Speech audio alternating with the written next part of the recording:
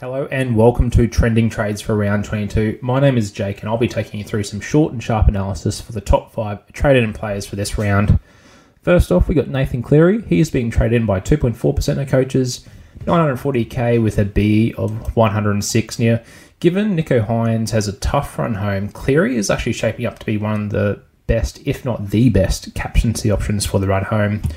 Now, they're both elite halves, averaging over 50 when playing the full 80 minutes. And they come up against each other in head-to-head this week, which is going to be very interesting. So there's never really a bad time to buy Nathan Cleary, so I definitely wouldn't be talking anyone out of it. However, make sure not to pull apart your team just to get him. For example, don't cash out a player with a 50-point average in your best 17 just to get the funds to trade someone else. The only other risk to consider with Cleary is Penrith's history of resting players in the last round of the season. If you already have multiple Penrith players such as Yeo, Tago and Edwards, or even Sorensen, be prepared to cop some red dots in round 27. As for the captaincy option between him and Cleary, him and Nicho Hynes, I'd probably be still sticking with Nicho Hynes, but Cleary, you never know on that run home. He can get some form coming into the finals and can go big as well. So definitely no bad option in terms of captaincy option there. Next up, we've got Cameron Murray. He's being traded in by 2.15% of coaches, 676k with a B of 36. Now, with South battling still to make the top 8, I think Murray's big minute performances and outlooks looks set to continue. He did score that big 70 in 76 minutes last week, and I think that's a trend that's probably going to continue on the run home. Now, he's currently averaging 57 and 68 minutes when starting lock. So, given if you think he's going to keep these 70-plus minutes up, he does have a lot of value in him. And even if he does just revert back to mid-60 minutes, I still think there's a little bit of value as well. So I think there's no wrong way this sort of can go. So expect him to jump up to those high 60s if he continues to that 70-minute roll, or expect a mid-50s average if he continues those mid-60-minute roll. Only other thing to consider with Murray is he does have the bye in round 26, so make sure you have mid cover for him, and also consider any other South play you may have in your lineup, such as Latrell Mitchell or Damien Cook. But other than that, I think he's a great option for this week. Now, Daly Cherry Evans, he's next on the list. He's being traded in by 0.94% of coaches, 737k with a B of 40.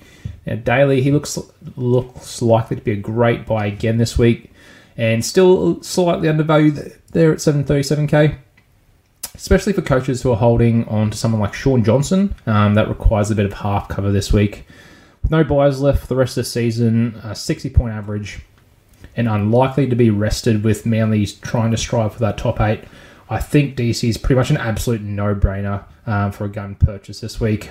The only other option I'd sort of consider would be if you do have the money and that money can be used elsewhere, you could go to a Nathan Cleary, who I think will average slightly more than him. But if you don't have the funds for Cleary, I'd definitely be going Daly Cherry Evans.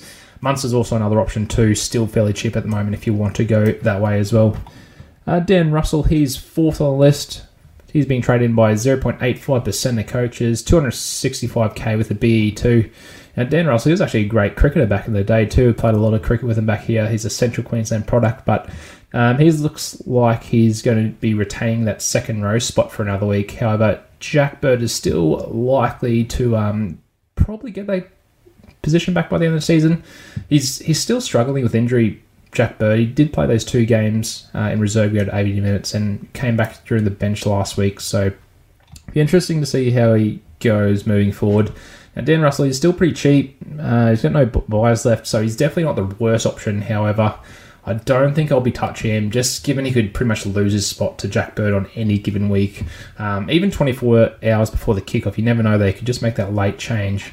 And I just think as a cash out, if you do need a green dot, there's probably better options. But if you're sitting there as your 20th or 21st man, I wouldn't be opposed to getting him.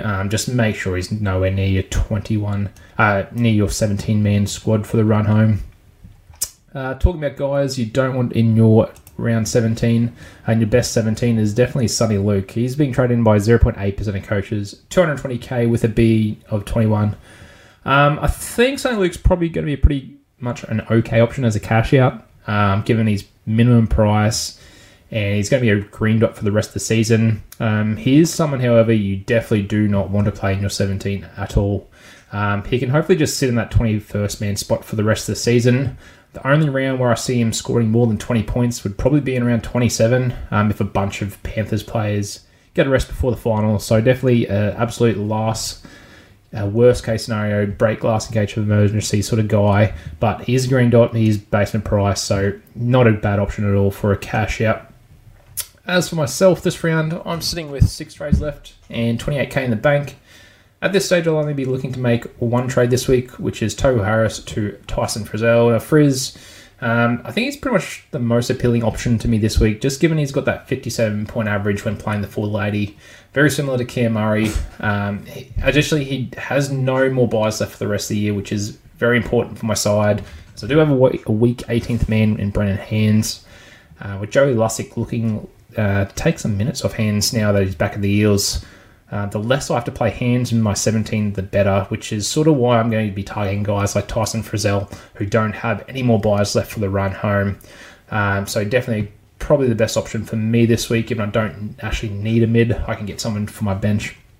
But anyway, definitely a great option there, Tyson Frizzell. Well, that wraps up trending trades for round 22. Make sure to keep an eye out for all the other Talking League content for the round. I'll be jumping on the live Q&A with Robbo and Rich on Thursday night to answer any last minute questions. And as always, have a great weekend and enjoy the footy.